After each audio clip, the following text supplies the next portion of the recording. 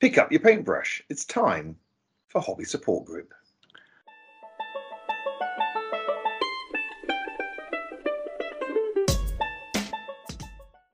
Good morning, Andy, and hello, listeners. Hello, everyone. Good morning, Tom. And here we are for Hobby Update 15 with the new naming policy we have for these, so they don't have to be monthly. Much easier.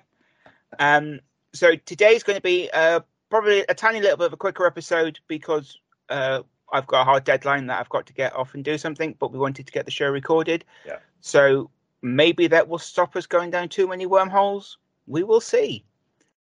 So if the recording just cuts out halfway through, you'll know why. It's just had to cut one of our tangents off.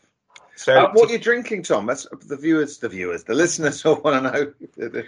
I've got some Coke Zero. I'm on a tankard of coffee. Oh, lovely. It's 9 o'clock on a Monday morning. What better way to start the week? Some strong coffee or fizzy beverage. Hobby progress. For me, since we last recorded, to be honest, it's been a rather slow hobby month in the fact that, real life work and everything else has been really busy.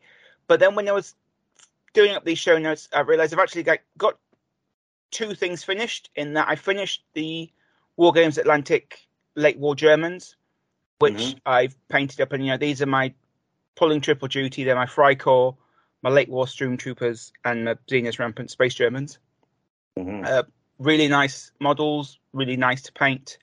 Quite happy with the painting I did with them in the end. I managed to go for a lot of the camoed, that sort of I don't actually know the naming of the pattern, but the helmets with the weird brown and beige camouflage. Cream.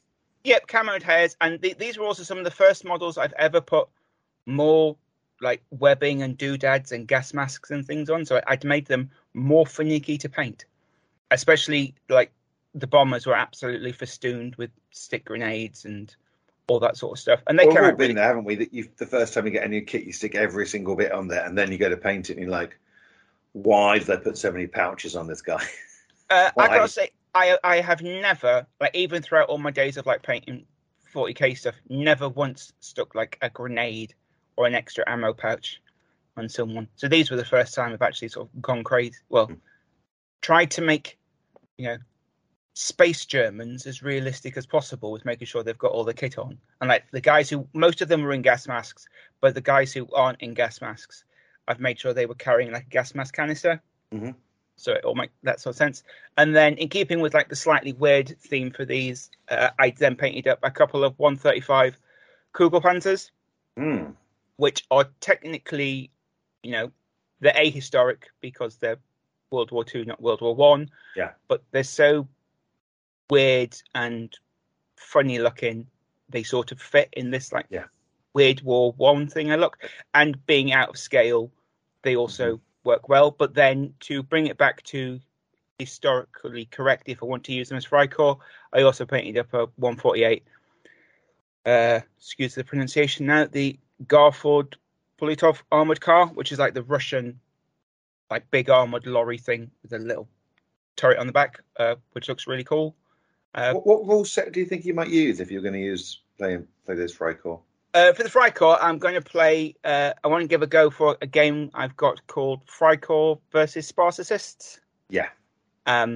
Which me and my friend John have both had a copy for about 4 years for, and not got round to it yet. Has it been in quarantine on your shelf for long enough to be played now? And you've got to leave it there for a good 10 years.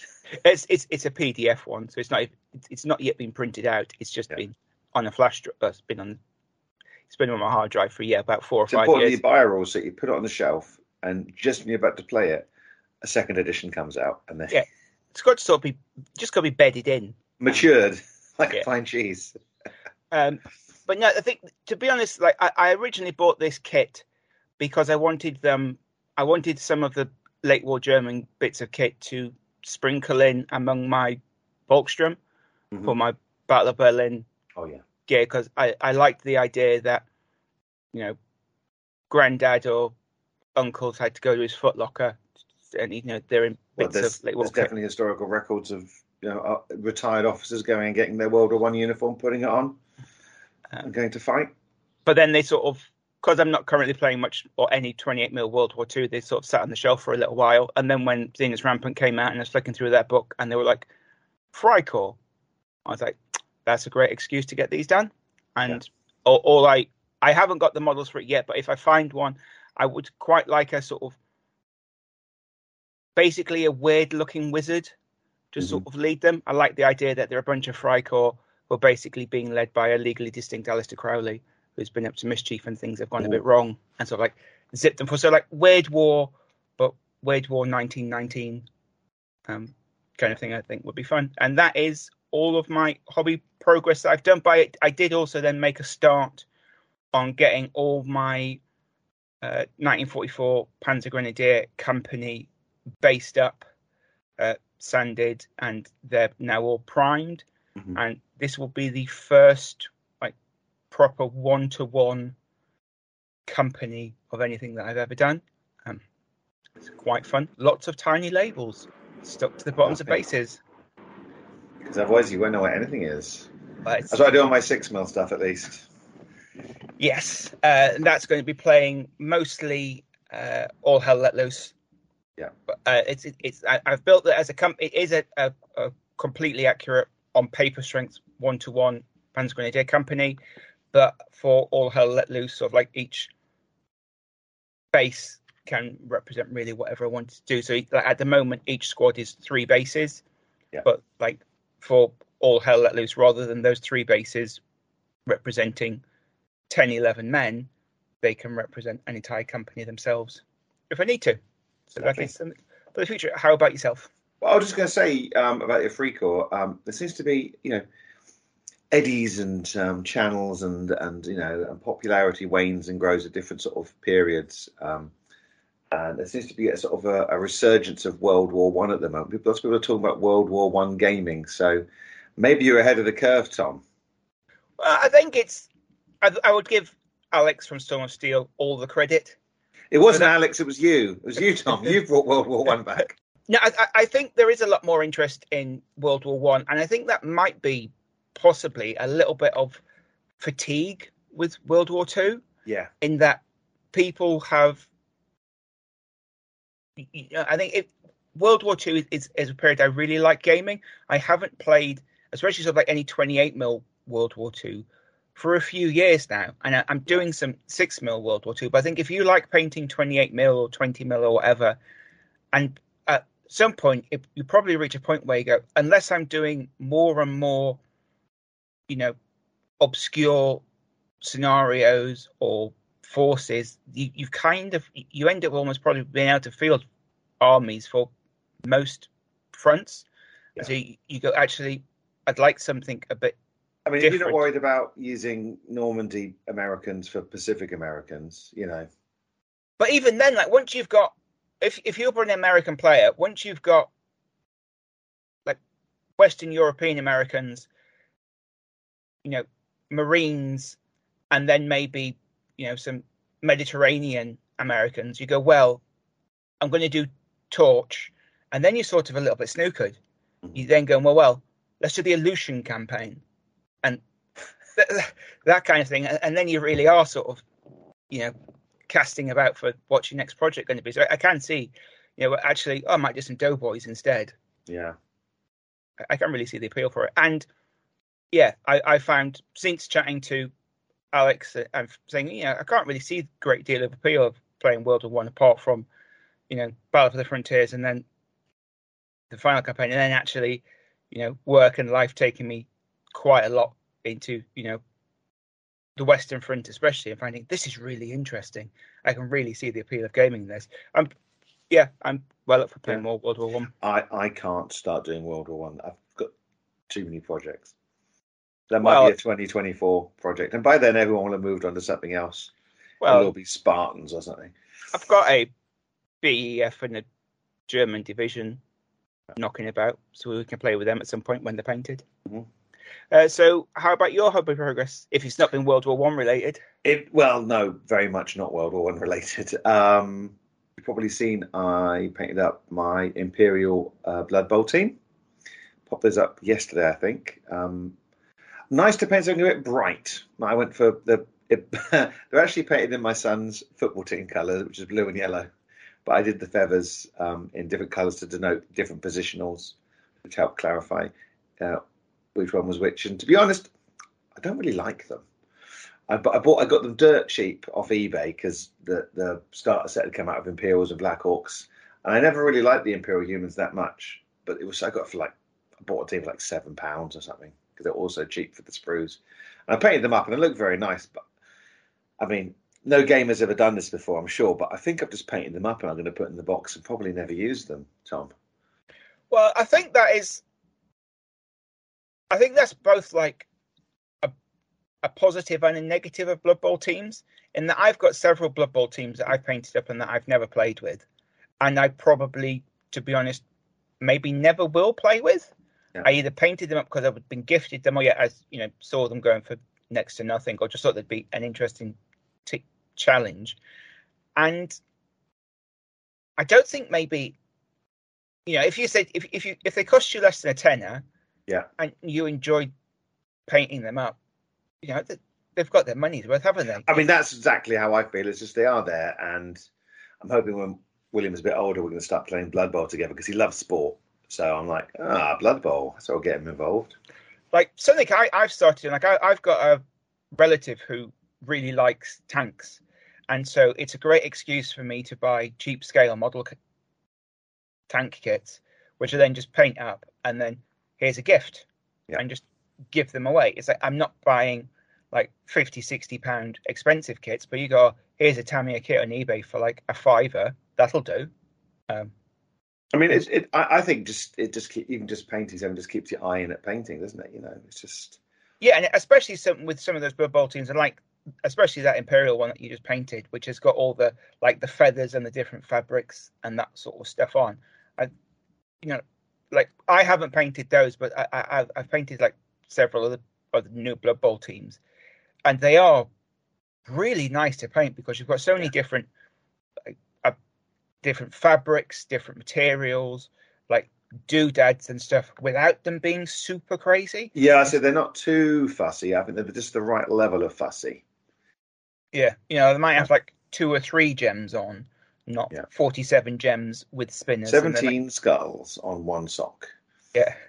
And then but it was good fun. I think it's the feathers. I just think I don't like the aesthetic. But I painted them now, so it's fine. They're in their box with the other Blood Bowl teams, and I'm sure they'll get played with at some point in the future. Not by me. Tell you what was great fun to paint. My styrofoam buildings that I made. They look great. Thank you very much. It was like it was 1989 again, and I had to make some buildings. I just really wanted to just to make them and paint them. I was taking apart some old boxes that we were keeping for no reason. At the bottom there was 2 little styrofoam blocks to go on the end of. Well, it was a lava lamp, if you want to know, to hold it in the box. And I went, these look like 2 little bunkers. I thought, do you know what? That would just be a really fun project. I'll take them across to Ed's. So because it's good to have just a couple of little buildings to fight around. And you can put them, they're flat on top, so people can stand on top of them. And I was like, yeah, that'd be good. Just to have a little bit of sci-fi scenery. So I'd recommend anyone, the price is right for sure. Cost me, nothing. Oh, they look really nice. And I'm going to have to badge you at some point to give me a tutorial on this oil washing that you seem to be now. I didn't use an oil wash on those ones. Didn't you? No, that's what someone Ben was like. Love the oil wash. I didn't oil wash them. I just used washes and bit of contrast and different things on there. I used some of the the Games Workshop, like Typhus Corrosion or something it's called. I can't remember the technical paints, but that was good. No weathering powders and no oil wash. There's oil wash on the Blood Bowl team, but there wasn't on the bunkers. Yes, the styrofoam buildings. They're really good fun. Just bits of cardboard, a few bases, stick them on. Now, one thing was I PVA because styrofoam. I'm sure everyone knows a styrofoam. If you use a rattle can to base them, to prime them, the propellant melts styrofoam. Not great. So I put 1 layer of PVA on, and you should really do 2. But I thought 1 will be fine. Sprayed them. So they've got this really good battle damaged appearance. They've been slightly hit with a melter bomb. Yeah, I'd missed a few bits, and they melted. Like but it's fine.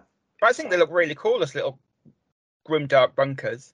Yeah, and I think they'd also look really cool as like just concrete defenses or blocks or whatever. Because I think with terrain, and especially like with the terrain building group, like people are making such awe-inspiring and amazingly detailed terrain.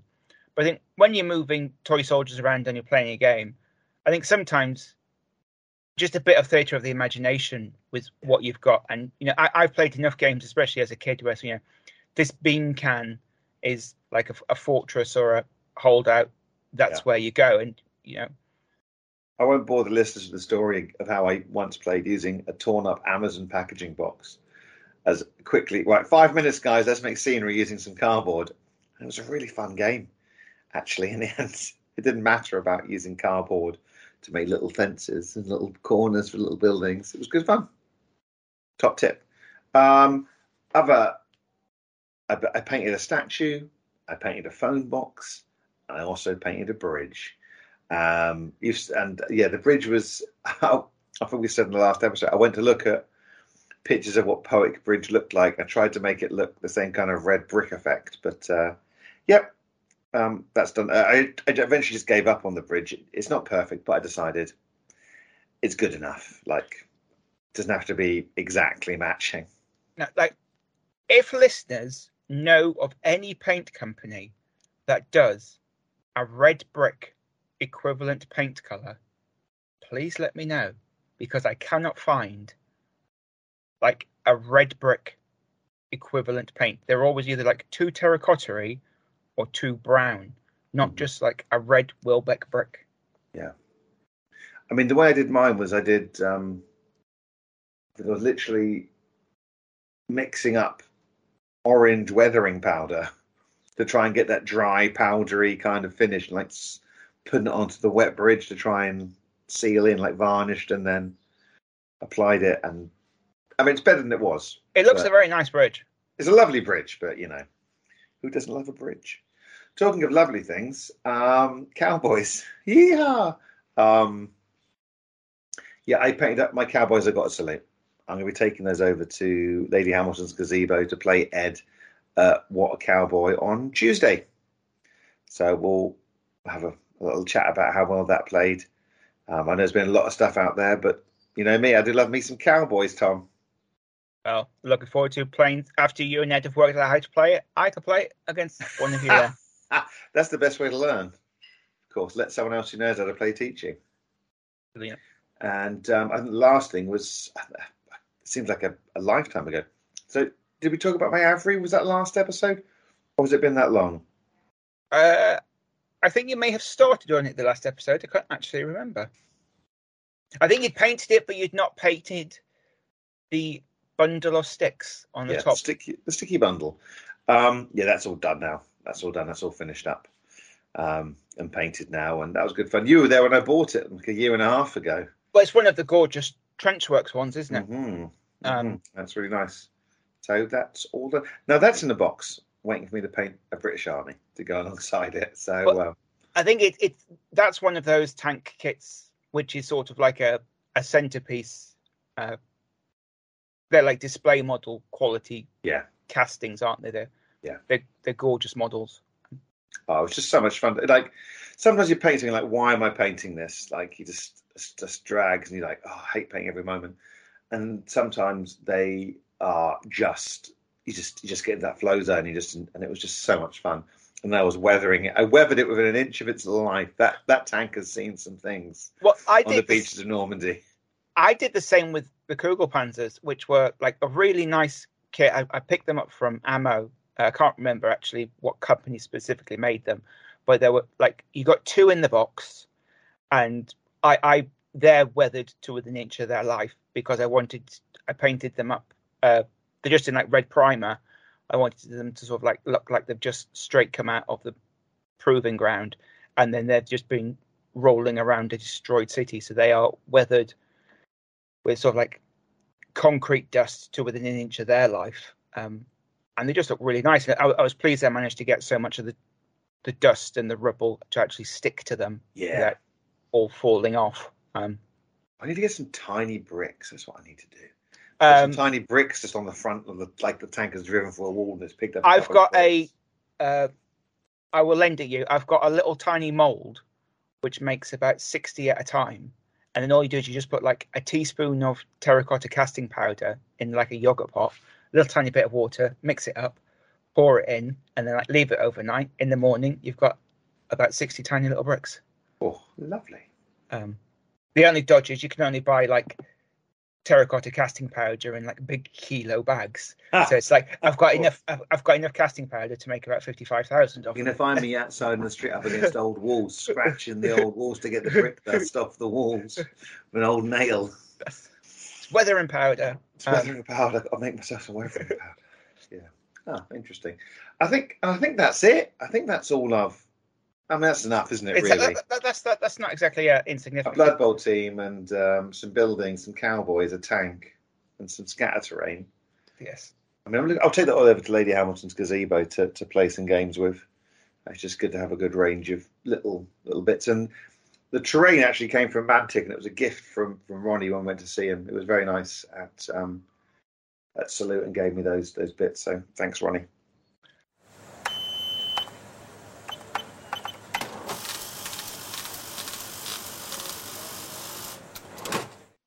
Hobby purchases.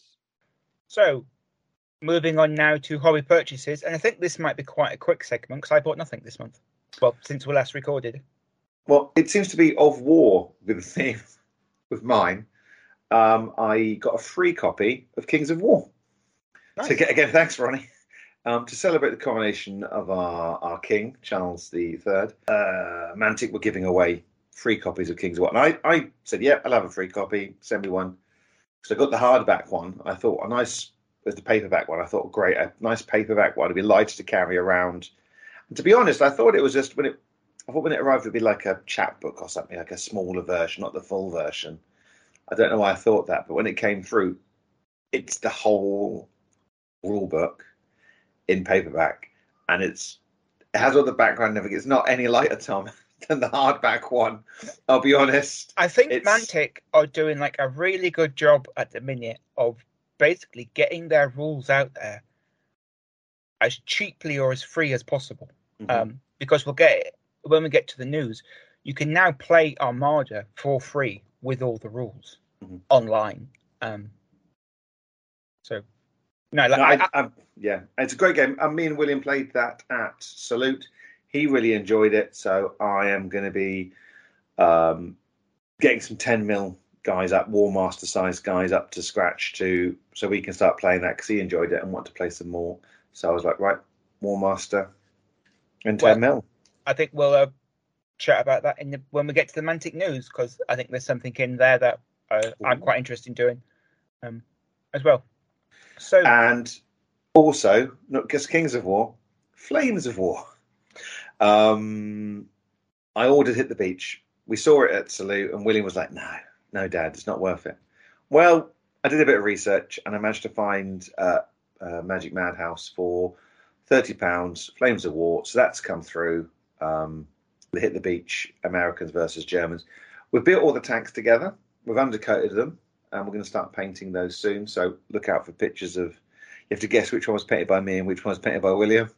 And I want to say a big thank you to Chris Lane as well, who very kindly sent me some spare American Flames of War guys. So thank you, Chris, for sending those to me. So William can practice painting those. So, start off with 15mm. It's a bit cruel, isn't it? He's got tiny eyes and tiny hands.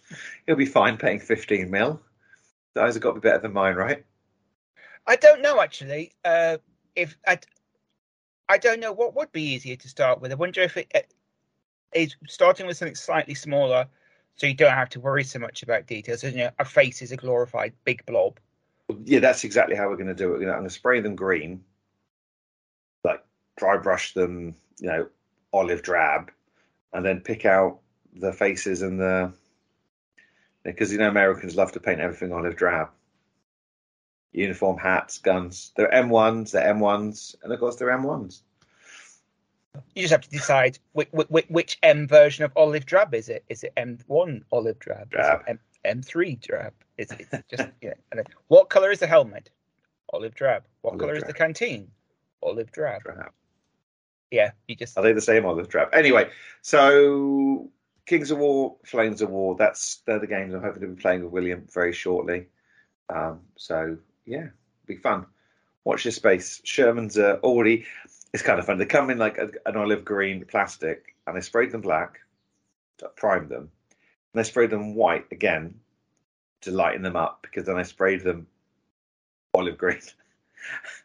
And I made sure that the olive green goes better over the white than the black. And I'm like, I've just done 3 coats of paint to make them the same colour they were to begin with. Am I mad? Yes, probably. Well, you'll have to tell me how Flames of War plays. See how it goes. Yeah, I've not even played it yet. It was more about getting the models together. And a big thanks to Alex, because I actually reached out to him to ask him about whether I should base them on, because we played I Ain't Been Shot Mum from Two Fat Lardies at Salute, and that's what he really enjoyed playing that, mostly because he got to kill me a lot.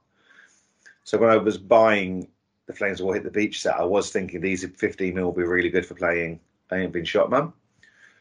And I did actually ask Alex what his recommendation was, and he was like, well, you can play I Ain't Been Shot Mum. He does his Chain of Command in 15 mil, singly based, but I'm not going to be playing Chain of Command with William. Yeah. And as I said to him, if I need to buy some more 15 mil guys, it's all right, I can do that. I can probably power through and paint some more toy soldiers if I really have to. That kind of self-sacrifice of buying models and painting them, Yeah. So, yeah, thanks, Alex. I think at some point I might do some Chain of Command, or like I Ain't Been Shot Mum, and maybe give some of those Victrix 12 mil dudes a go at some point rather than 15s personally. Just because, who doesn't just like do something in a different scale to what the person they play primarily does? This is my 3rd scale I'm painting now for World War II. I've got 28 mil, 10 mil, and now I've got 15 mil. I've got 28 10s, 6s, and some 20s, which haven't been painted, but they were just gifted to me. Well, I've got some 20 mil guys that were gifted to me as well, sat in my pile of shame. Yeah. I'm going to send them to you, Tom. Well, it's the Airfix 8th Army ones, which I think are like, one of those historic kits that I think everybody has to. I think they're probably like one of the pips on your hobby cravat toggle. Have you painted 8th Army yet? Yeah, have you painted your Airfix 8th Army dudes? Or have you converted them into something else? I think that's it. Yeah, I bought a pot of deck tan. Because Martin on Seventh Son is always saying he dry brushes his models with a little bit of deck tan to get a weather dusty look. So I was like, well, let's give that a go. If he says it's good, it probably is.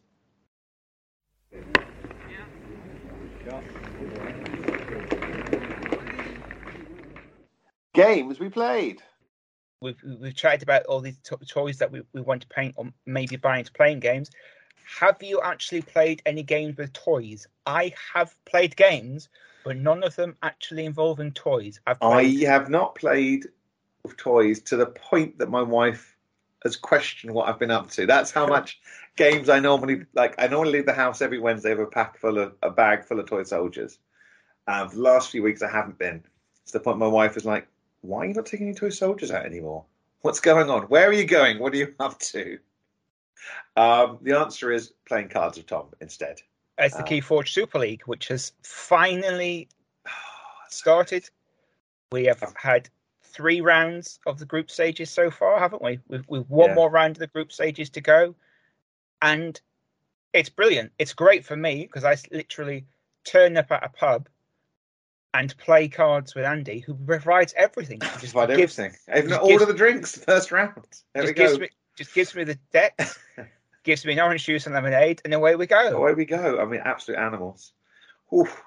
Not even diet lemonade, the full sugar. It's really good fun playing. I mean, I love Keyforge, and I guess that'll be in the news section about what's going on there.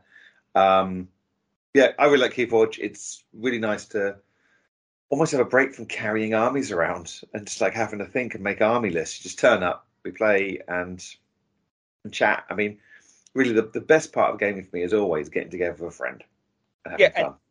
it's great because like we turn up at the pub, we play for like 3 hours, we get between 6 and 9 games in, Yeah, like hands in, and there's no setup. The setup takes about 45 seconds. yeah, Packing up probably takes equally about 45 seconds. And it's just great when we're both quite busy or tired to not be lugging an army across town.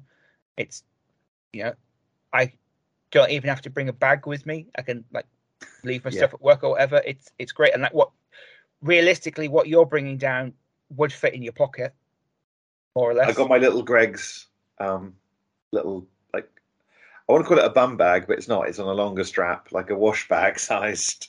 So yeah, it's I think it's important that if you're feeling like you need to have a break from something, just take a break. And that's what we've needed. And it's been really enjoyable to do something different. I am going to be playing with Toy Soldiers on Tuesday You know, with Ed. You know, having playing the Keyforge Super League has meant that we've had a break from carrying models. We haven't had to think too hard. I am going to be playing with Ed on Tuesday. I'm taking some toy cowboys across and some scenery, and we're going to have a really good night of shooting each other with pistols. You know, what could be more fun? well, yeah, like I've been playing a lot of Command and Colors with Ed. I think we've played 4 games. So since we last recorded, and yeah, I feel like Command and Colors is a game that I really, really enjoy, and it very much makes you feel like you've played a Napoleonic war game. Mm. Because although you're moving blocks around, it very much does feel like, oh yeah, my light cavalry have charged those Grenadier Guard and been massacred. The only issue that, and me and Ed are going to do a review of it at some point, and like on a game by game basis, really, really enjoying it. The only problem is because we've now played, I think, in total 8 games out of the rulebook, there are no scenarios. Every game basically is the equivalent of kill points. Yeah. It's the first victory is the first person to kill like 5, 6, 7 units, and every mission is the same. Like the differences in each scenario is the forces available and the terrain, but it always comes down to kill points, which I think as we play more and more games does make it maybe a little bit more boring. Yeah. Because you sort of realize, right, all I've got to do is kill 6 troops. All I've got to do is kill 6 units. I'm just going to try and focus fire on killing 6 units. Now, that becomes incredibly hard to do sometimes in the fact that you might kill 4 or 5, like severely weaken 4 or 5 units. So maybe get them down to a single stand each. But then you, like, Ed just then withdraws those to their back line so I can't get to them. And then it then becomes, it becomes a lot more tactical. And actually, the last game we played, that very much came into play in that I was sort of like pushing for the victory. I was like up 5 points to like sort of 3 for quite a while. I just needed to kill a couple more units, and yet because of how you draw the cards and things, I couldn't activate what I needed to do to try and kill Edge units. And because I sort of like overextended myself trying to get those kills, Ed was then able to sort of kill me. It became a very close game in the end, and it was a really cool game. I think, like, I know looking online there are lots of like community based scenarios and things which add extra details to it, and I don't know, going through more of the book, how things progress, because I've purposely not looked through the missions until we sort of get to them, because it's sort of like, you know, Napoleonic Wars, what could happen? Let's have a look through the book as we go. And like, I've only got the original core set, but having lots of fun with it. And I also think it's an amazing gaming tool to have to play other games with those systems, because it truly just, like, Ed comes around and we play it very much feels like we're playing a big grand scale Napoleonic game with, 20 minutes setup and about 5 minutes packing up. And it allows us, like, especially with like the terrain hexes and stuff, you can have completely different maps set up at the drop of a hat. And with the colored blocks and the the 2D terrain and stuff, it has absolutely no detrimental impact really on actually playing the game itself. So that's well, you could play any game. I mean, they're all just tokens. We've said this before, and you could play any game with just tokens. But I think part of our hobby is we do enjoy painting minis, right? Oh yeah, I think it's yeah, definitely, and I think it very much like highlights to me more and more the different aspects of the hobby of like how painting toys and painting miniatures and making armies that look beautiful is one aspect of the hobby, but also and playing games with them sometimes, but also playing games with tokens and how a token doesn't have to be a beautiful work of art. It can be something different. And actually, for regular weekly, week in, week out gaming, something that's closer akin to a token than a work of art is probably more practical and useful. And I can think like if I was playing in a Napoleonic game, 2 or 3 nights a month, I'd probably be more tempted to have a bag of Command and Colours tokened blocks out than a big 28mm army that I would take out, because I think some of these really beautiful armies don't necessarily stand up to regular week in, week out gaming. I think that's why 6mm works so well for regular Napoleonics. If you're going to play Napoleonics every week, unless you're the Perrys of like a huge setup, if you've got to go somewhere with a bag full of guys and you want to have a decent sized battle, I think 6mm is the way forward. But we've said this a lot before on the show. I won't bore everyone again. No, I think but I do think I think more and more coming around to the idea of tokens versus like the visual spectacle. It's something, and also 2D terrain. Yes. I think 2D terrain, I think from a practical gaming point of view, it works better. Yeah. Having a forest that looks just a flat forest rather than a massive tree canopy just looks better. And it doesn't need a warehouse to store it all for regular gaming. It doesn't look as good in the photos. No, it doesn't look good in the photos, but I don't think every game, like the best games I've ever played, especially like down the club, are those games where it looks like it's from a rule book or it's going to be in War Games Illustrated. English Civil War game, the huge one we did, was fantastic. Yeah. And you really got a sense of why there was a fog of war, because we had no idea whose turn it was and what was going on. There was bits where we were just sat there for 15 minutes, no idea. And find out that people had rolled for it. You rolled for my unit. They had like elite. Oh, sorry.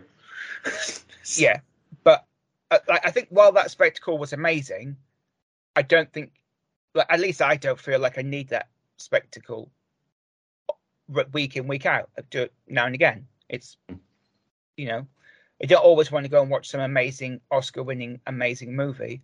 Sometimes I want to go and watch The Creature from 20,000 Fathoms instead. That's true. So, moving on from games played, just quickly now to thank our patrons who keep the lights on and keep the show on the road. So, thank you very much, Warren, Neil, Ben, Dave, Aidan, and Ed. Thank you to all of you, because, there's a cost involved to run this thing. We all know that. And, you keep us on the airwaves. So, thank you very much. Hobby news. And starting off with Ammo Mig, and I always like to start off with something super sexy from Ammo. Oof. And so today we are starting off with the Quake Crackle Creator range. Check out the crackle on that. Beautiful. Now these are a bunch of new texture paints from Ammo, which are basically, surprisingly given the name, they're crackle paints. Yes. So you paint them on and they give you dried, cracked paint effects. These can be like, Martian sand, mud, earth, desert, tarmac, snow, whatever you need. They're like €5, 75 cents. So they're not super expensive, not super cheap. Just a useful thing for people who are painting those kind of bases. Yeah. Top tip: always make sure to paint a base color over the base on the base before you put the crackle over the top. That's so many times I've used crackle paint and it's cracked open and you can just see the black and you're like, ah. I don't know, how do you when you're painting minis now, like what is your? Do you like? I've started when I've based my minis now. Mm-hmm. Like before I prime them, Yeah. I like glue my mini to a base. I then put a layer of sand or whatever is going to be like the base level ground cover. Yeah. Glue it down, then prime the mini. Yeah. And then do like the base ground color cover before I start painting the mini. I used to do that, and that's a really good way to do it, is to like just put a bit of sand on before you prime. But I don't do that anymore. Now I use the Luke APS basing stuff. So I paint it a color and then just use like Luke APS gaming scenics basing solution stuff. I possibly make an extra step for myself by doing both. I like put a layer of like ultra fine sand down, paint that, and then put the base ready stuff or whatever, the flock on the top. Like I don't really tell very much difference from my older technique of just painting the base like either like an earth brown or Soviet green, and then flocking or whatever over the top. So then talking about bases, a new kit that Ammo has brought out, which is very similar in effect to sort of like the paint sets, but they've brought out a whole range of what are basing kits in the Ammo Wargaming Universe range. And color me interested, Tom. Tell me more. Like these aren't necessarily, well, they aren't cheap at all in that. Oh, great. In that, well, they're €65 for a basing kit, but what they have various range ones from sort of, you know, like Nurgle swamps to deserts and all that sort of stuff. It depends how much stuff's in there, I guess. There's a lot in the kit. And what you do is sort of like for the desert basing kit, get ready for a list. Oh. You get a book/booklet on actually making desert bases. Yeah. And you then get sort of pigments, dry brush paints, shaders, clumps, you know, like oil brush justers, different effects, some crackle paint, some bits of like cork stone, some like flock and some thinner and all sorts. So basically you get everything. If you've never made a desert base before, you get every single thing in this kit that you need to do desert bases. So for example, if you've been painting lots of, we go back to the Americans in World War II, you've done loads of Northern European Americans, and you decide you want to do the torch landings, this kit gives you everything you need to do. And, you know, €65 is a lot in one regard, but I've easily spent more than that on the various shaders, components and that sort of before you need it. And I think having like a booklet or a book which tells you how to use all of the materials and you've got them all there in one go, I think is really a useful way of doing it. You could buy one for an army and go, right, this is what I'm going to use for my army, and then just use that whole system just to base. If I'm going to do my DAC, great, okay, I can now do all the bases and they'll match and they'll be beautiful. This looks like the kind of thing where you actually do the bases separately and then attach the models onto the base once they're painted. Yeah, I think that's the professional way of doing it, isn't it? I don't think I've hardly ever done that. I'm not professional. I've never done that. No, I don't either. I think it is a cool way of doing it. But I think also this way would allow you to do, say you're doing DAC and 8th Army, it would allow you to make sure that your bases fit the same, because they're going to be the same. But it also would allow you very easily, if in the future you add some more stuff to it, to make sure your bases match, which is something I never able to do, because I generally have like an ever-living tub of flock, and I have an ever-living tub of sand, which, you know, the sand's for desert stuff, the flock's for flocky stuff. I can never really go back and exactly match what I've done. I have to sort of try and make it a rough approximation. So it's always like, these are on a slightly different part of the battlefield. Yeah. But I just like it. Just fine. I mean, it looks good. I'm interested, but I'll have a look and see what other ones they have apart from desert. Yeah, I say like I think it's called like Fetid Swamps. Looks quite cool. The Fetid Swamp sounds interesting. Yeah, that's more like you want sort of like gooey, slimy bases. Some crawl boys or something on there.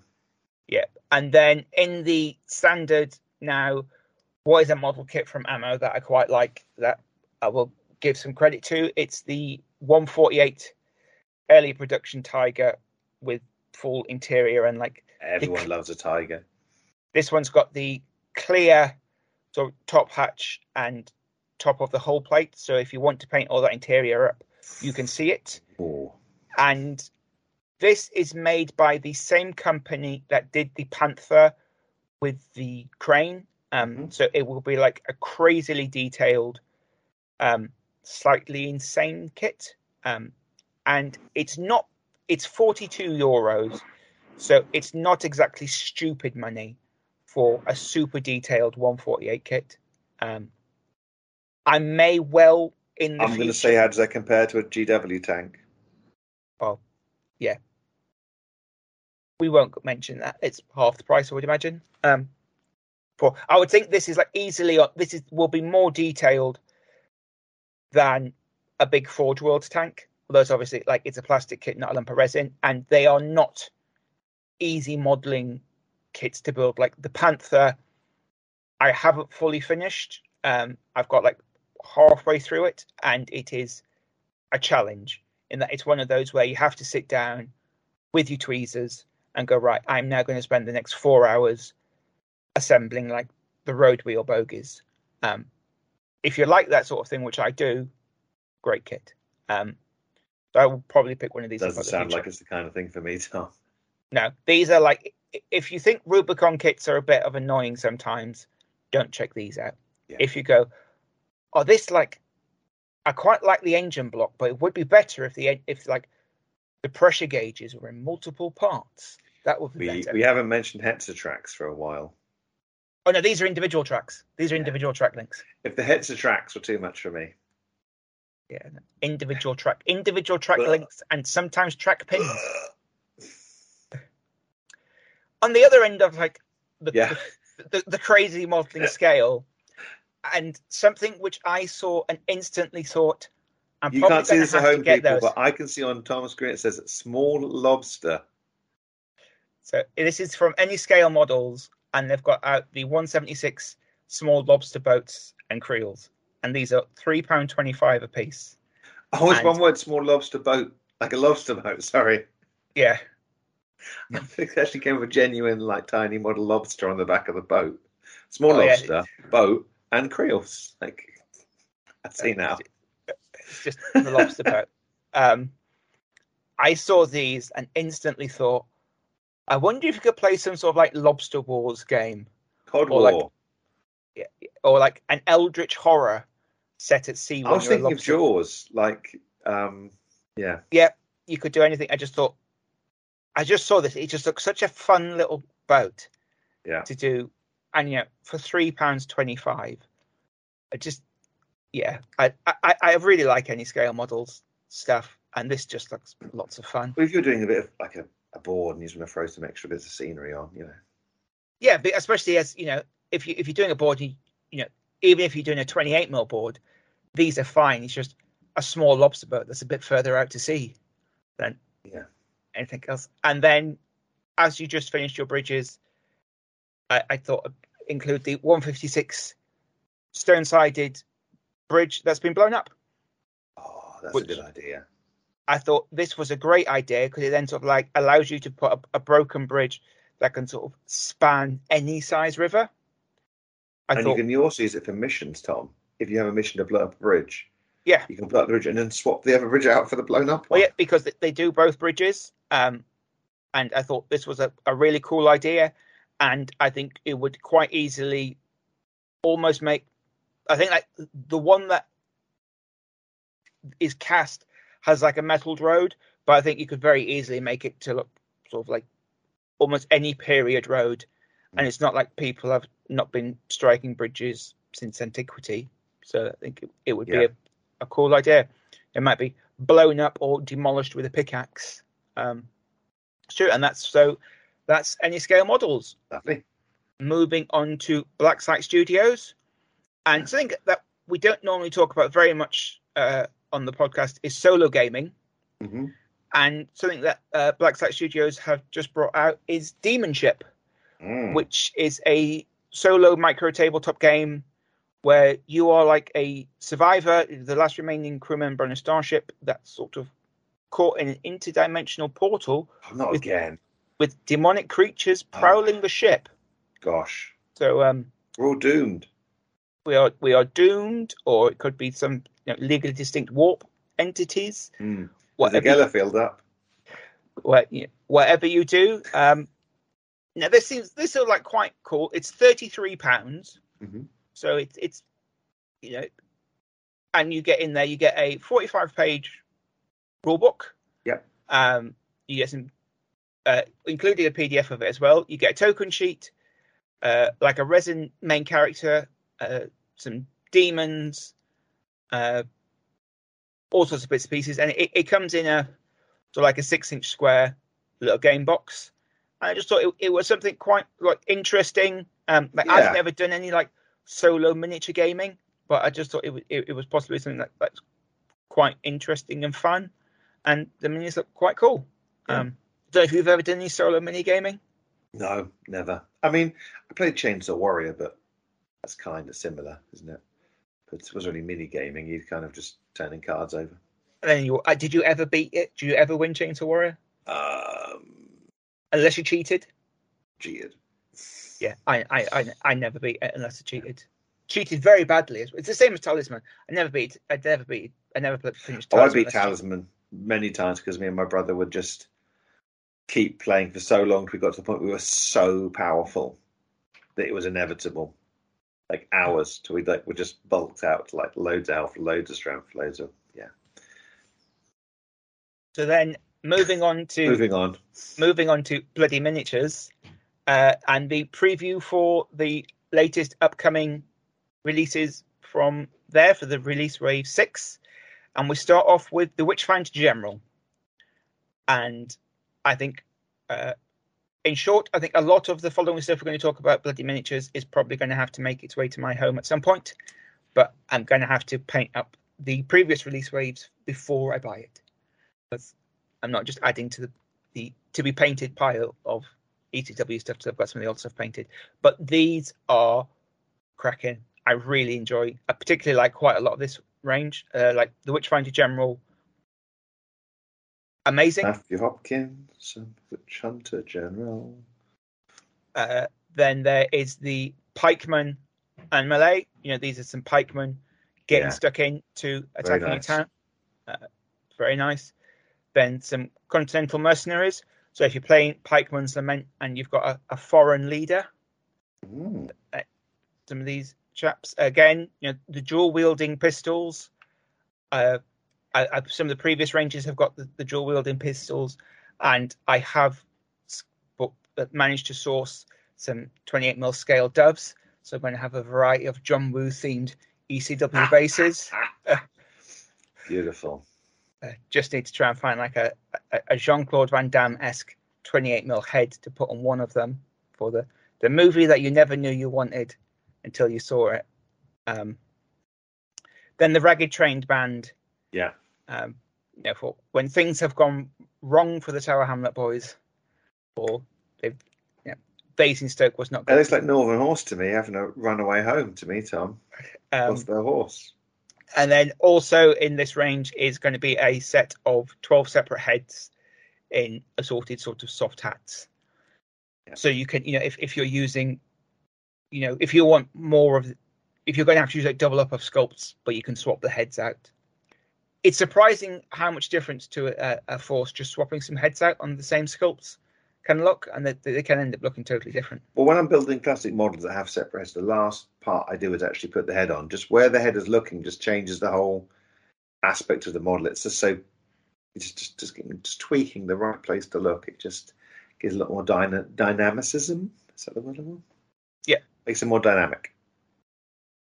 And then in Grey for Now Games, and I think this is like an interesting thing that's looking at like changes in the hobby going forward. And now Grey for Now Games have sort of said that, with the release that they put out for the Takada's Court, that, the price of metal has gone up like so much in the last few years. Mm-hmm. It's made making cavalry models, really expensive and problematic. And yet there's also like no point reinventing the wheel. So they realize like, because War Games Atlantic have come out with the like generic plastic horses, and like Great Finale Games have a good relationship with War Games Atlantic as they make the plastics for their 0 to 100 hours games. Yeah. They realized they can just make metal riders and use those plastic horses. Mm-hmm. So they've come up with the Takada's Court, which is an expansion for their samurai game, which is all about basically like mounted samurai. This expansion, but by using those War Games plastic horses, it makes it more affordable. And so, sounds like a smart move to me. Yeah, so you're looking, it just seems like a sensible way of having plastic horses and metal riders, just as a cool way of adding, extra options to games without making them horrendously expensive. Good. And then talking about cavalry and companies wanting me to go broke, Victrix have released their British Household Cavalry, 1812 to 1815. Mm-hmm. I will be buying these at some point when I get round to painting the 28mm British Napoleonics that I already own. As long-term listeners will know, Andy and I both bought 28mm British armies during the first lockdown. I still have mine. Andy sold his. I saw it to Ed. It didn't go too far. Yeah. Mine are literally in a box under my bed. Just they will be painted at some point. Well, that's my Brunswickers. Yeah, I've got the French painted. I've no idea where I'm going to paint the British, but it doesn't matter if I don't paint them for the next 5 years. They're just going to be there. Yeah, they're models to paint at some point. And then something that I would like, but at the moment I can't see any reason for me buying them, would be the late Roman armored cavalry. And these are, you get 12 models in the bag. They're 30 quid, the same as the household cavalry, and you come with 12 horses and 12 riders. Are they late because they didn't set their alarm clock, Tom?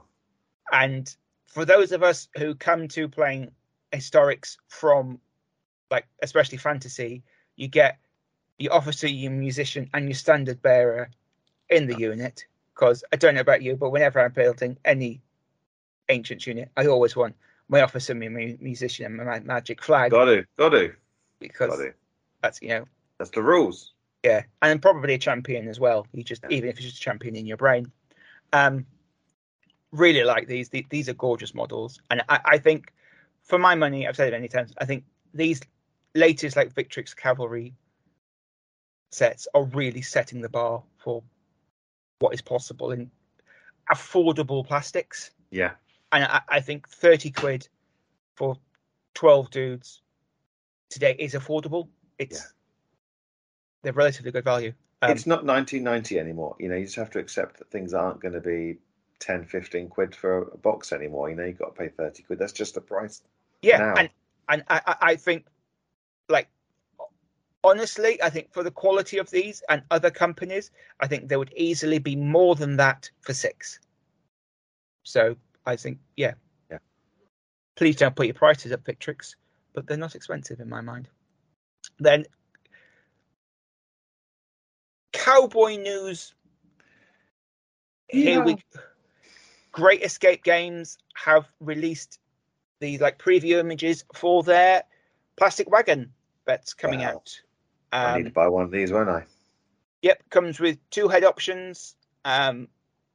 These are quite nice. I think these are going to be probably really useful for people who also aren't just playing, Old West games, because I can see these not needing very much work for World War One, World War Two civilian wagons. I was thinking English Civil War. I mean, you just take the passengers off and slip in. I don't know. I can't see from here how easy a head swap would be to make them into. I think you'd probably have to change the drivers. You'd have to change the crew and passengers, and you definitely have to take off the hooped back. But I think even if you've just got the horses and the body of the dray, it gives you something to work with a lot easier, and because it's plastic, it's going to be relatively easy to like chop and make it up into ever what you want it to be. So I'm hopefully this is going to be a kit that we can all use for various other bits and pieces of projects.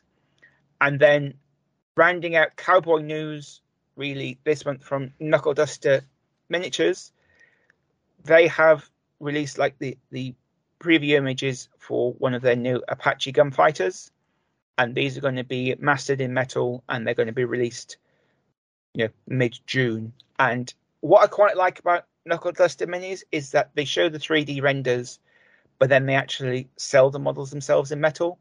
So you buy them, and again, they're good figures that are interesting sculpts that are slightly different to most of the people's, and they're buyable in metal. I quite like them, and they aren't. I think they tread that sort of correct line between being sort of cinematic without being pulpy. I think especially sort of these Apache figures, I think are quite nice. Don't know what your thoughts are on that. Oh, I'm all for more Wild West Apache cowboys, whatever. It's all good news. Then, quick update on Empress, who are still moving ahead with their Arnhem Kickstarter. Still not quite sure yet exactly when it is being released, but they have released some more of the images of the sculpts, and shared Paul Hicks's announcement about what is some more of the airborne sculpts. These look really, really nice.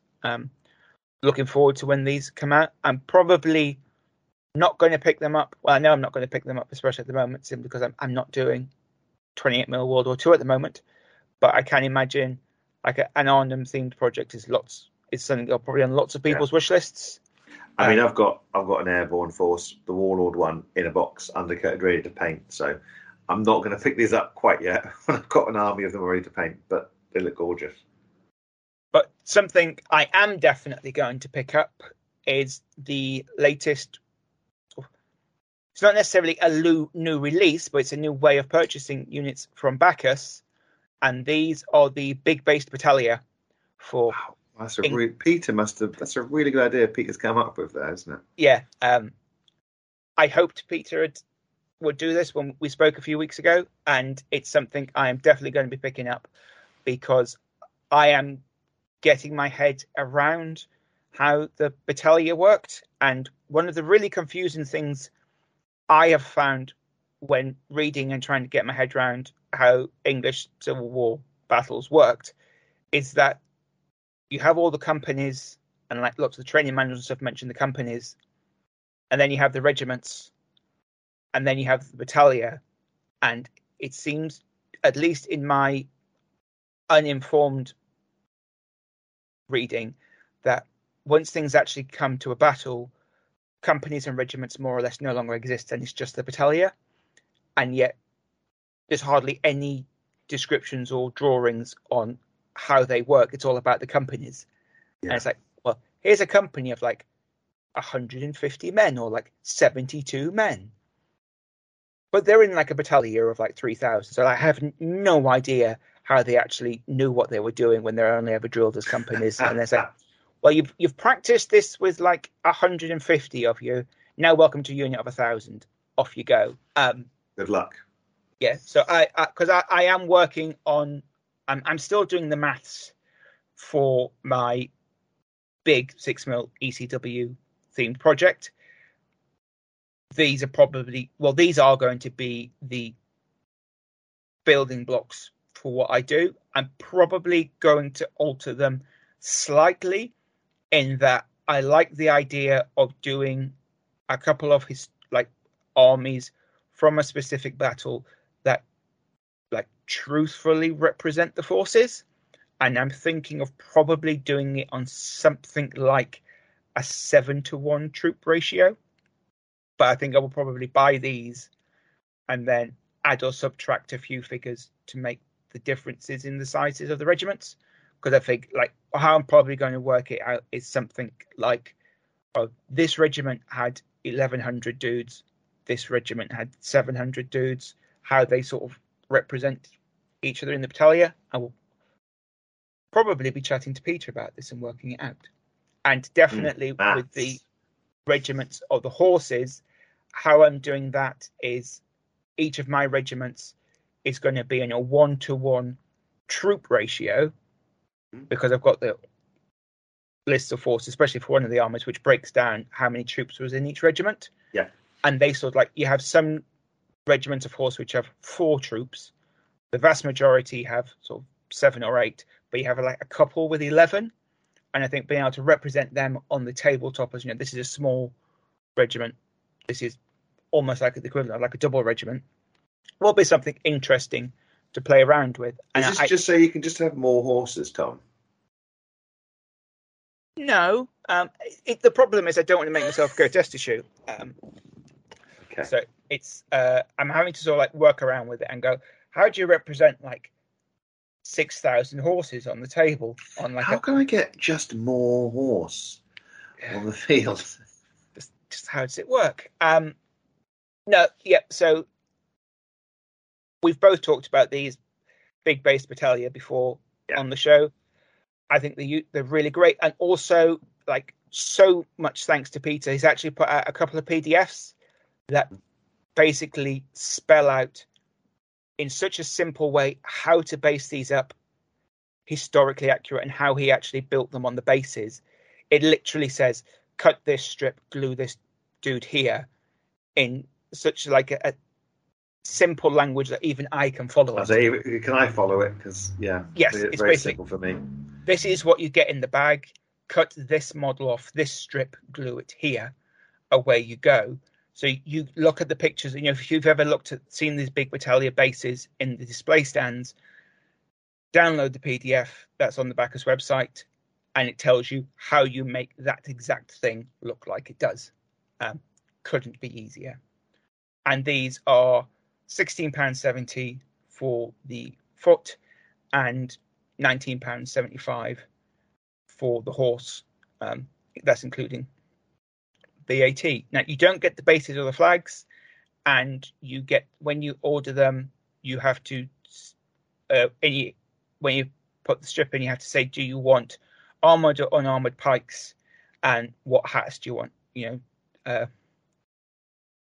Like, do you want Monmouth, Montreux hats or helmets for you dudes? And where to go wrong with them, really. So check out those if you're interested in. They look really good. English Civil War or 30 Years War, and I think there's going to be more coming out for War of the Spanish Succession and other periods in the future. Well, hopefully the Great Northern War. I've been, thinking about that as well. What's that, Tom? Well, moving on now to Gripping Beast, and this is something that I've talked about these models before, but Gripping Beast are now manufacturing and distributing the Ragnarok Miniatures Fantasy range on behalf of Colin Patton, and these are the Durga, the Dark Dwarves, which I backed on Kickstarter a few years ago, and for my money are the nicest metal models I've ever bought. They all turned up beautifully sculpted, beautifully cleaned. The fact that all the guys with pole weapons have cast open hands, and I didn't have to drill or file a single hand to put the weapons in. They were that clean. So these are really cool, and these are sort of like realistic, if that makes sense, Chaos Dwarfs or like zombie dwarfs, like Black Elves, whatever you want. They're really cool. Fantastic miniatures, and it's cool that they're slightly easier to get a hold of now. Then moving on to War Games Atlantic, and the sneak peek that they put out a few weeks ago was those horses with gas masks, Tom. They are horses in gas masks with spikes on. I'm assuming these are going to be for their future war riders of a particularly maybe rough and ready type for a dark future game, and seeming though there is like some Traitor Guard that they've brought out as well.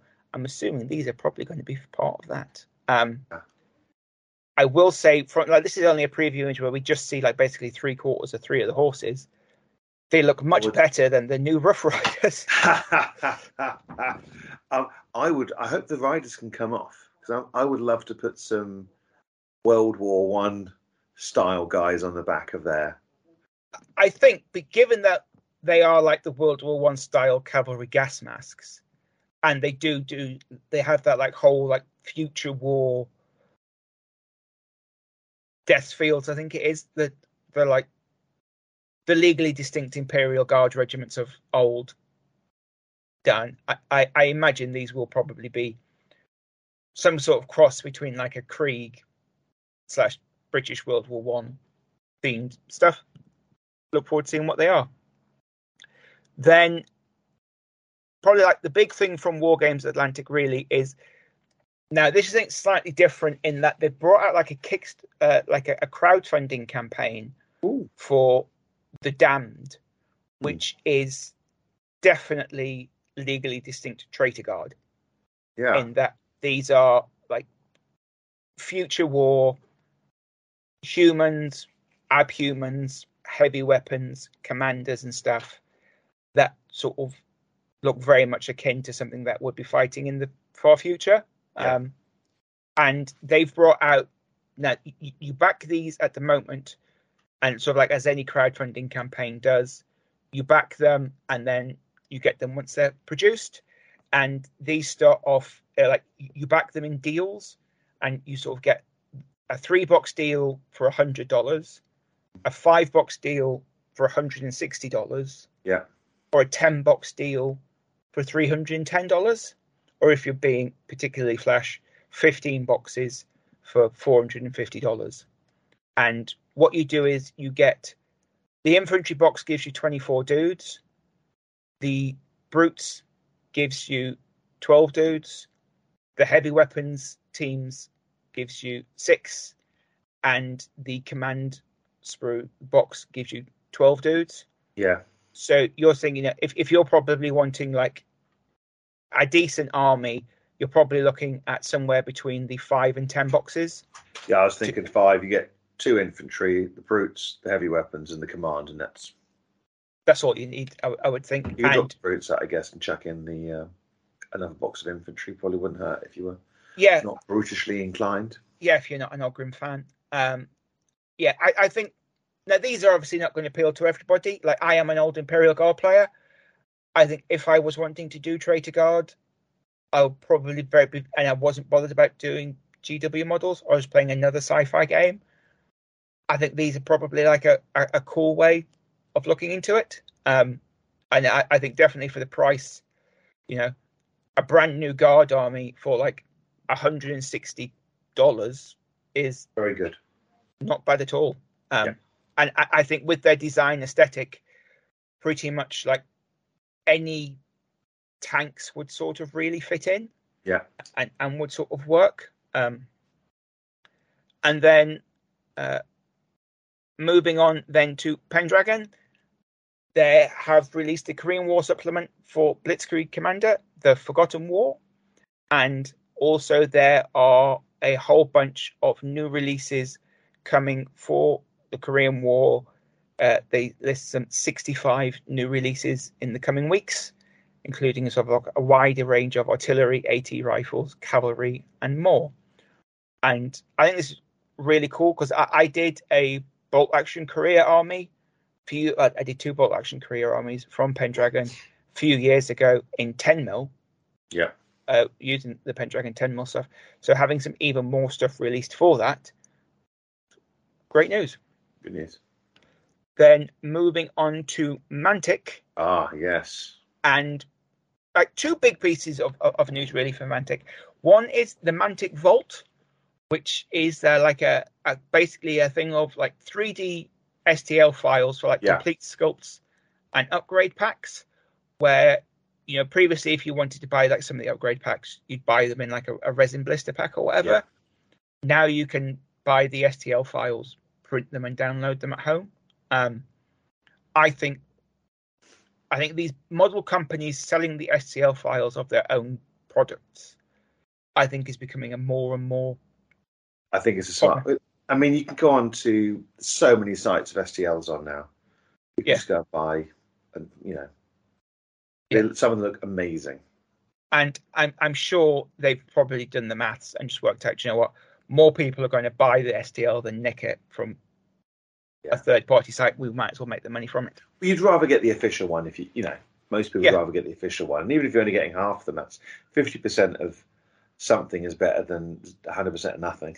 Yeah, and I suppose if people buy the STL files, and especially if something like an upgrade kit, it might make it more realistic. I'm going to use these better heads on this entire regiment. Yeah.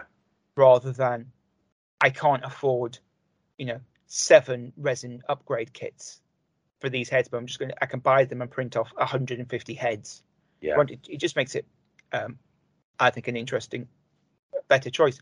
And then also something that I really like that they've done is they've made Armada in the Warhol Wargaming Simulator free. So you play it in your web browser, and pretty much it allows everybody to play Armada for free. And like the rules and the fleet builder are now available for free on the Mantic Companion. So you can sort of like build lists on there, import them into the web browser simulator, and you can basically then play Armada for nothing before and you can decide, this is a game I quite like. I'm now going to buy the toys to play it on the tabletop. Or you go, I'm going to try out some ships. I didn't like this ship, or that ship worked. See how it goes. And also, they've released the roadmap for Armada, and over the next few months, it's getting quite a lot of love. So, like, I don't play, and to be honest, I don't really have any sort of like inclination to play it. But I just think it's a cool thing that they're doing, and it's a smart move. I think more companies should do. Yeah. But then something that I am interested in possibly giving a go at, just to sort of like keep my toe in with what the community is doing, is the Kings of War Ambush. And I know we've talked about this before, but this is it's what they launched for playing Kings of War at the end of last year, and it's smaller scale Kings of War in that the games you play are like 1,000 points maximum. You play them on a 3x3 table with quite a lot of terrain.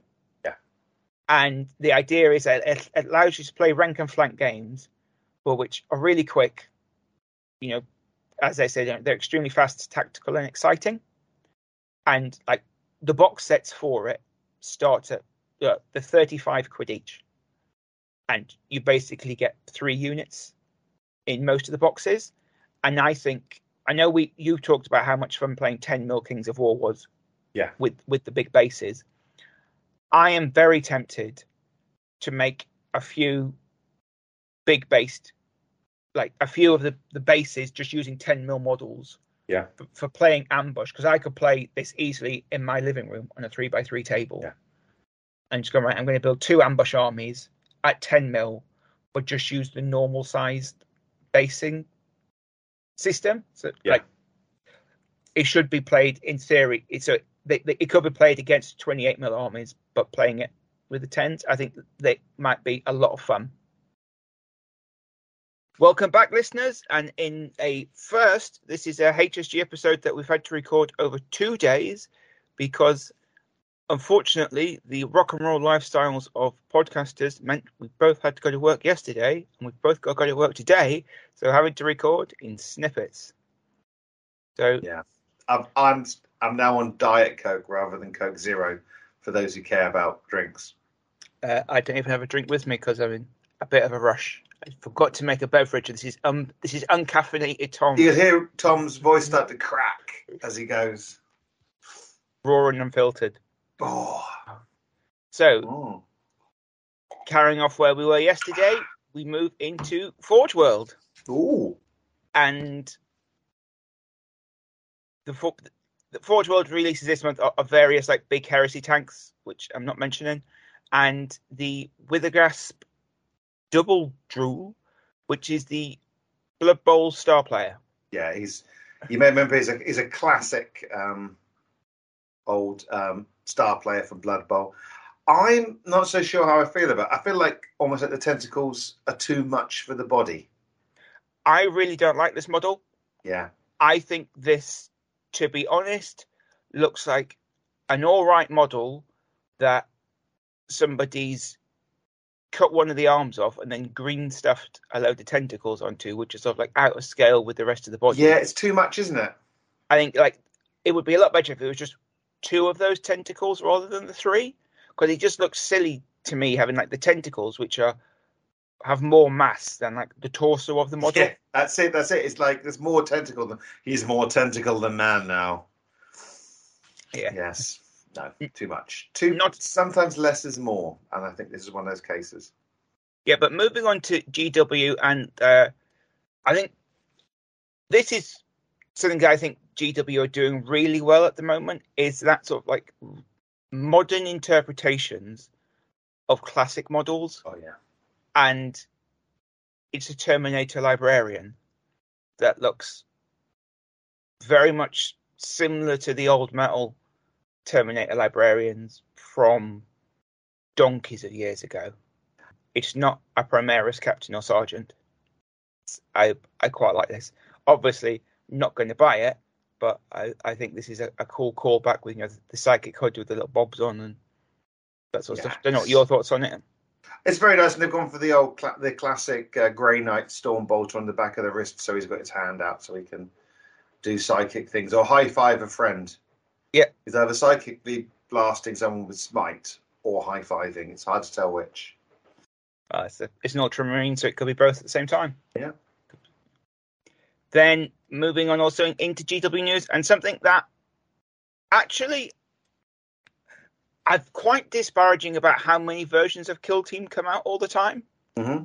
But the new Kill Team Ashes of Faith set, which is 95 quid, so it's by no means a cheap set, actually comes with some really cool looking models if you just wanted to chuck the bits of cardboard and tokens in the bin and have some cool gribbly chaotic monsters. See, I think the chaos stuff is great. People are raving about the Inquisitorial Retinue, and I'm like, could easily leave that, but the chaos stuff is brilliant.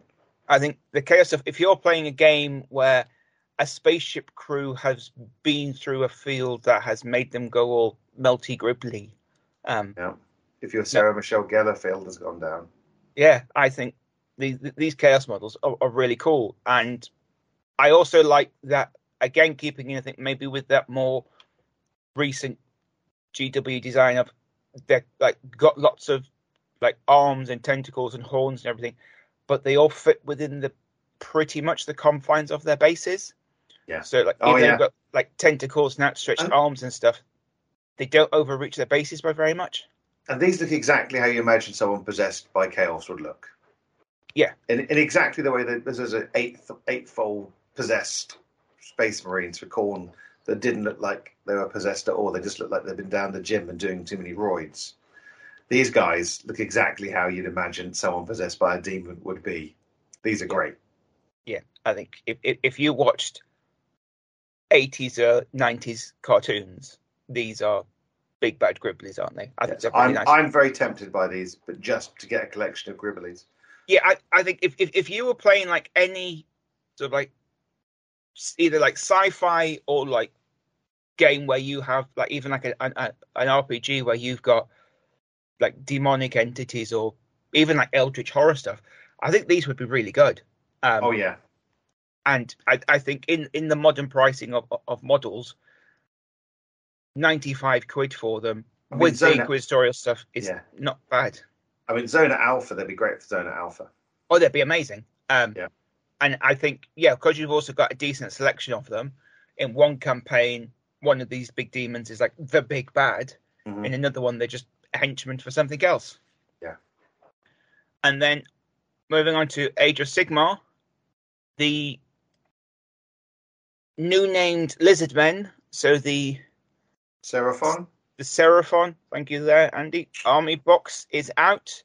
I really like the new old one kit, especially the new Lord. Yeah, who doesn't want a giant frog wizard lizard? Giant space frog. Yeah, giant space frog wizard. I mean, that now you're living, aren't you? To be That's honest. who can not want that. These again, I think I think if you were wanting to just start a new Age of Sigmar army, these army sets are probably not a bad way to start, because you get a core of your army, you get the data cards, you get the other card thing, which I don't actually know what they use, but I know it has 2 sets of cards in Sigmar. I'm sure they use it. We don't play the game. Spoilers out there. So we don't really know what the cards are for. And you get your codex. Yeah, that's great. It's a great place to start. How much is it? It's 130 quid. That's not so bad. For GW, that's fine. Yeah, I think if you take it to a game that we do play, something like What a Cowboy, by the time you've bought the game, but you've got the rules and the cards, that's the best part, 50 quid. So, yeah, and you can buy a packet of Cowboys for £15.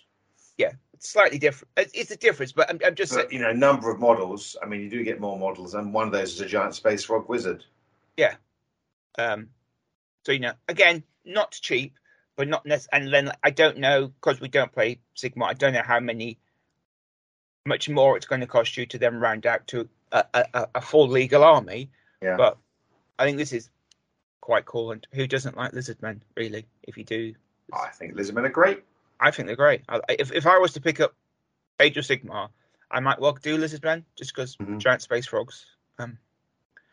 Then talking also about models that you could possibly use for like a D&D campaign, but are also just quite cool.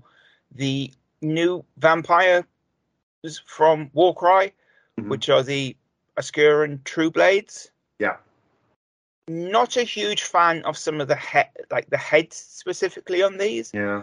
But I think they're quite cool, like reinterpretations of vampires, and I think it's nice to see them just trying different things with Warcry, expanding the world a little bit to try different sort of styles and looks for things. Yeah, and I think if I was doing like a Cthulhu-esque, or maybe like a Investigation by Gaslight, like RPG campaign or something, I think these would be brilliant for it, especially as you've got the like transformed vampire giant bat thing, which looks quite a cool kit. And then previews also from the last bit of GW news is they've shown off 2 of the new models for the old world. Yeah. And I don't think you have to be particularly steeped in Warhammer Fantasy lore to know which 2 factions these 2 chaps are from. Would you like to take a punt there, Andy? Oh, if I had to guess, I'd imagine probably Snotlings and Chaos Dwarfs. No, it's Bretonnians and Tomb Kings. I like these quite a lot. I like what they've done. They look like they're doing with the Tomb Kings, which are going for more zombie things rather than walking skeletons. That looks quite cool. And who doesn't like a Bretonnian? I mean, I've got a War of the Roses army I'm going to paint up, so I guess I could always use that as Bretonnians. Yeah, well, this is the if when the old world comes out and it turns out to be a really cool game and loads of people are playing it, playing the Empire is not going to be very hard for most of us, is it? Just grab my English Civil War, get a griffin from somewhere. Yeah. We go. Away you go. Probably not going to play in the old world when it comes out, but it's cool to see what they're doing with it, and good on that. And then talking about fantasy battle games of a slightly different scale, Mercer Minis have brought out their new scenario book called Desolate Fields. This is like a 68-page A4 hardback scenario book, and what I quite like about this is that if you've bought the book, you automatically get a PDF of it to download. Well, yes, that's good. Well, you're sort of waiting for it to turn up. I think that's quite a nice thing.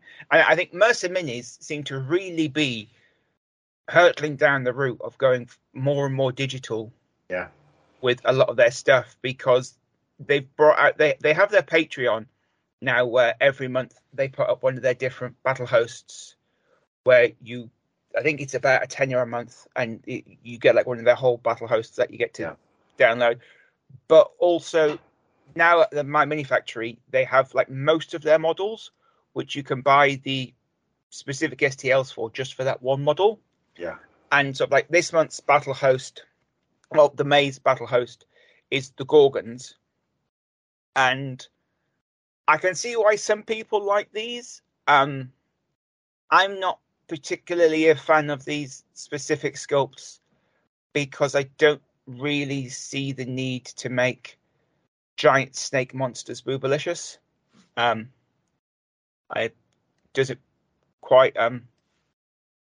work with me, that sort of design choice? Really, I think giant snakes are scary enough on their own, but I think that also if you do actually join up to their Patreon this month, something that you do get, which is, I would imagine sort of like a jaw-dropping model when it's painted up and printed, is Cadwalla the Blessed Dragon, which is a dragon that's like 340 millimeters tall. I think that'd be great in 10 mil. It's a bit big for normal games. I think that's like a once a year that's going to come out and go on your table. It's a beautiful model, probably nice to paint up as a display piece. I can't imagine it being played. You really being able to play with it at all, ever really, unless it is wings transporting you with those wings. My God. Yeah, but I can imagine it if you've got a house where you've got dragons on display or stuff. I'm sure we've all got a friend who's got a shelf of dragons or something. They can go on there. Is that the new George R.R. Martin book, Shelf of Dragons?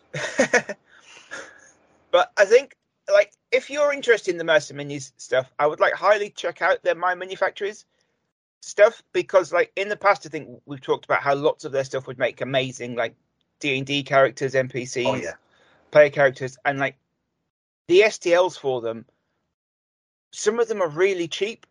It's like individual sort of like figures, like $2 a piece, and like the big monsters are maybe like $10 to $12 a piece. Like they do a giant Komodo dragon for $10, and like the full battle hosts are $40.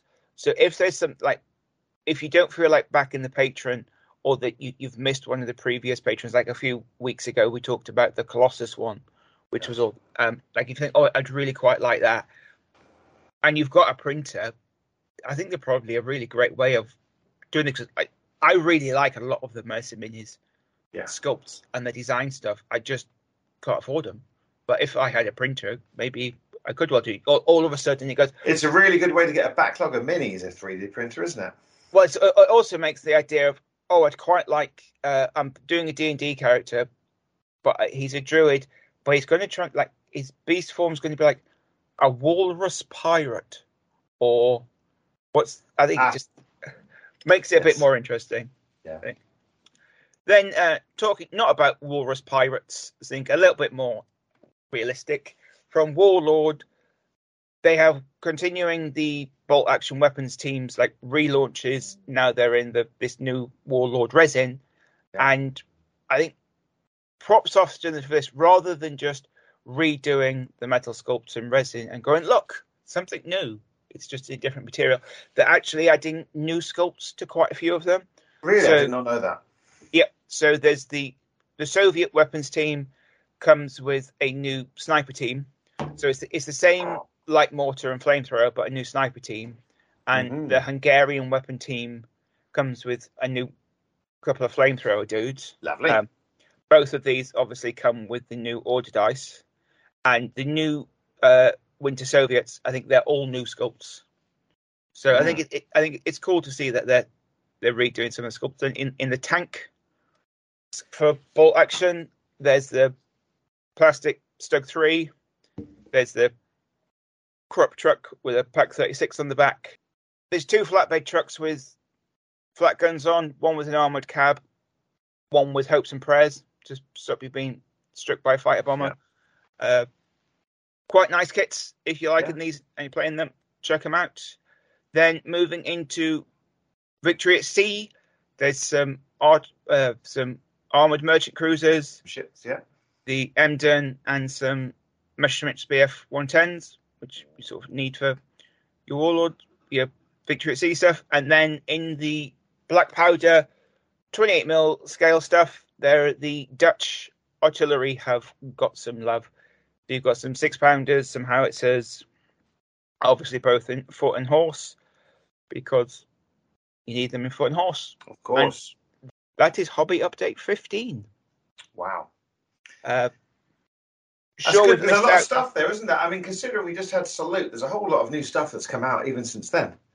There is, and I'm also sure I've probably missed quite a lot of it as well, because this is just what comes across like my hobby radar, and either what I find interesting or what I assume people will. Well, hopefully we'll be talking about it in a lot more detail. We didn't mention that if you're a backer of the Ghost Galaxy Keyforge Game Found, like the Kickstarter, the Americans have started to receive their pledges already. I did pledge for a smaller amount, and hopefully mine will be coming through soon, which is very exciting. But hopefully we'll have a chance to chat with someone about that in the future for all you Keyforge fans out there. Because I've certainly been enjoying the Super League. I think I'm sat here, the Keyforge fan. I think I'm inside the house. The call was coming from inside the podcast. I'm very excited about the old world coming back, but mostly because I think that opens another gateway to them bringing back more time. It's probably one of the best games they did. I could see more time coming back. I think definitely. I think it's probably. I think especially if Epic comes back, more time is then. Well, that and Battlefleet Gothic are the only two which are sort of not back in some way, aren't they? And if they bring the old world back, then it specifically makes sense for them to bring more time back. Yeah. But like, I don't really know very much about like the Age of Sigmar like realm fluff, how it works now. But I would imagine they could even just cram more time in there. You know, it survived. Well, it's slightly different, isn't it? The world. I mean, for me it makes sense because then you have your core games of 40k, Age of Sigmar, Heresy, Old World, and then you've got skirmish games. You've got the Kill Team. You've got Warcry, and then if you have more time as well, Throwing Depths Titanicus, Necromunda. You've got all these. They can bring one out every year. Yeah, we could even get we could. It might not be completely ludicrous to say in 6 years' time we get an official re-release of Warmaster. If Epic is popular. I mean, we've got Pusher Pikes and all these things. I mean, I remember we had Ronnie down in the club, Ronnie Renton from Mantic. I did say to him at the time, I said, I think, we're going to see more small scale skirmishes and small scale. I think are going to be the things that are going to be big in the future. And I think I've mostly been proven right there. Well, I think Warlord. I think definitely. I think across at least like the sections of the hobby that I follow, I think that far more people these days play skirmish games, or even if they're playing larger battled games, they play skirmish size versions of those games. And I think that there's probably like a lot more things like Chain of Command or Sharp Practice being played than like grand scale, core level gaming, because it's just, I don't think it's practical for the vast majority of modern gamers. I don't know how I used to carry like 4-figure cases down for a game. I just don't know how I even. And now if I'm playing 6mm, I pick up 2 little tubs of guys. Yeah, and that's both sides. And I think like even like GW, it seems to be like pushing more things. Like it was just Kill Team if you wanted a smaller game, but you now have you have Necromunda, you have boarding action, you have loads of these games which take maybe only a dozen models. And Blood Bowl, great game. Blood Bowl. I think when you drop down to smaller scales, it's just it's the equivalent of a dozen models. You've just got a dozen bases instead. Yeah. It's I think it's I think we're in a very I think we're in a very interesting period for the hobby at the moment, but I think we're also in a period where it's going through like drastic change. And I think, every week we seem to be seeing more and more companies are bringing stuff out as STLs, and that sort of thing. And I don't think 3D printing is going to revolution, like completely transform the hobby. So all of a sudden you can't buy models anymore, or you've got to 3D we've had print them. home printers and photocopiers for years, and we still buy hard copy books. Yeah. People. Yeah, people buy more vinyl these days than CDs. Yeah. So I think that, but I do imagine it's probably going to become harder and harder for companies to just sell niche ranges of models at a medium scale. Yeah. Like I may be completely wrong with this, but I imagine, and I think we've seen, like, since the pandemic, with like the number of companies that have gone, it seems to be those, like, the smaller companies which are a bit bigger than a man in a shed, which have sort of really struggled, and it's those sort of medium-sized companies which I think are probably hurting the most at the moment. But we will see what's happening. If Ronnie at Mantic could hurry up and launch Kings of War in 10mm, that'd be great. I know he listens to the podcast and he's there writing this down. Oh, put it on my to-do list.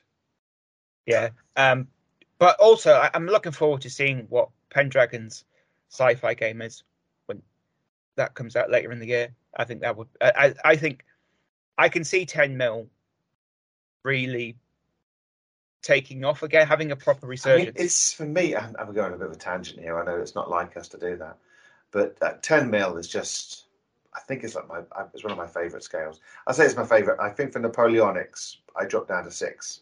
I think 6 for Napoleonics, but for like English Civil War and like fantasy games, 10mm is just, you can do a good paint job on them, but they're not so big that you're having to take loads of figure cases. I think I would say that 6 is my favourite scale, but it comes with a lot of caveat. It comes with the big caveat that they're very delicate. In that, like, I spent a lot of time basing up and fully working out my 1-to-1 Panzer Grenadier company, and then during the priming stage, managed to snap one dude off his base. So that 1-to-1 paper strength company has already taken a casualty because he got. Well, if you break someone off their base in 6mm, you lay them on their back and put some blood on them. Yeah, he's a casualty. I think he's sort of, there's a pair of boots that left now, so I think he's sort of took an incoming mortar round to the torso. It's a nice horrible image to which I will cut out. So hobby. Leave it in, Tom. Fine. I got a base of Prussians. I'd lost one, and you remember I put a big crater. Yeah. where the part of the regiment should have been. I was like, oh well, they've been hit by cannon or howitzer, I should say. It's taken them out. So, hobby plans for the next few weeks for you, Andy? Got any? Well, I've actually started. Well, I'm working on Hit the Beach, the Flames of War starter set with William, and we've undercut some tanks. I actually picked up some of the epic Pusher Pike guys, and I'm just painting a couple of units of those guys as Swedish for 30 Years War. But I guess getting ready to do my war. I've only got a few things left on my overall list, which is Carthaginians, 10mm undead for War Master, and War of the Roses. That's 3 projects that have to be done by the end of the year. So, I mean, maybe, Tom, just maybe, I might paint those Carthaginians. I think it would be good to get them done, because I'm sure once you actually start getting some paint on them, you'll realise they'll be done before you know it. Oh, I know. I'm just scared about doing the paint job because I'm not exactly sure how to paint them, because there's so many random little, mercenary factions and groups within the Carthaginian army that I'm worried about doing it wrong. But I just need to paint them. They're ancients. You can't really do them wrong. As long as they're not all in like black leather armour, you'll be fine, I think. They're just... Yeah. I'm sure. Just avoid using purple, as it's expensive. As all that. As what I remember, are they the Roman emperor? No, then don't use purple. I think you'll be fine. Yeah, I think I'm sure you know this, but like my general thing of when I'm playing any like pre-modern stuff is just work out a color palette that's going to be around, and then because especially with ancients, my thought is people are going to be clothed in fabrics that are going to be made in a certain area, and there's that tunic or that pair of trousers could well be made from similar fabrics. Yeah. And so it's like, right, you get yellow trousers, you get green trousers. They've got yellow and green dye. You can have a slightly more washed out yellow tunic or a slightly more washed out green. I think you can't go wrong with unbleached cotton as well in just North Africa. I'm sure there was unbleached cotton going around. And then any plan for gaming itself? Well, I'm going to be playing Ed tonight at What a Cowboy. So I'll be able to let you know how that works out, and who knows, maybe even get that last game of the initial round, the qualifiers for the Super League. Well, that's Group 4. I'm not being overly ambitious in what I want to try and get played the next few weeks. I want to definitely get round 4.